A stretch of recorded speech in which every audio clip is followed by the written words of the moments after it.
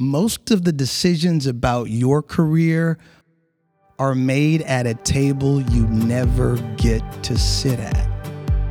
Only 3 of the cars in the employee parking lot out of every 10 actually want to be there. How many of you would day trade your 401k? Show me the hands. So why do we manage our careers that way? Now for a career gem from Rick Whitted.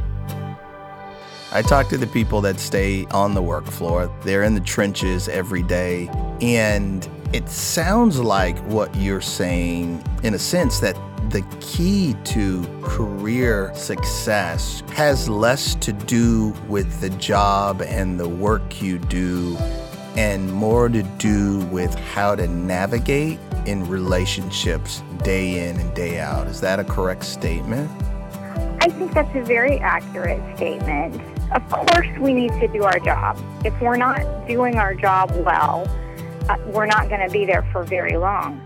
But more people are let go for their attitude and for the way that they do things than for not doing the right thing. So is this something learned, or is this something that is just innate in you? If I am not good at navigating personal or social relationships with other folks, am I doomed to not have a successful career? Absolutely not. The great thing about skills is that skills are learned.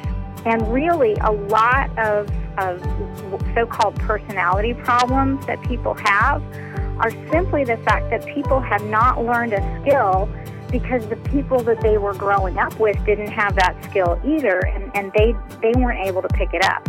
Relational skills are learned through face-to-face interactions with people who already have that skill.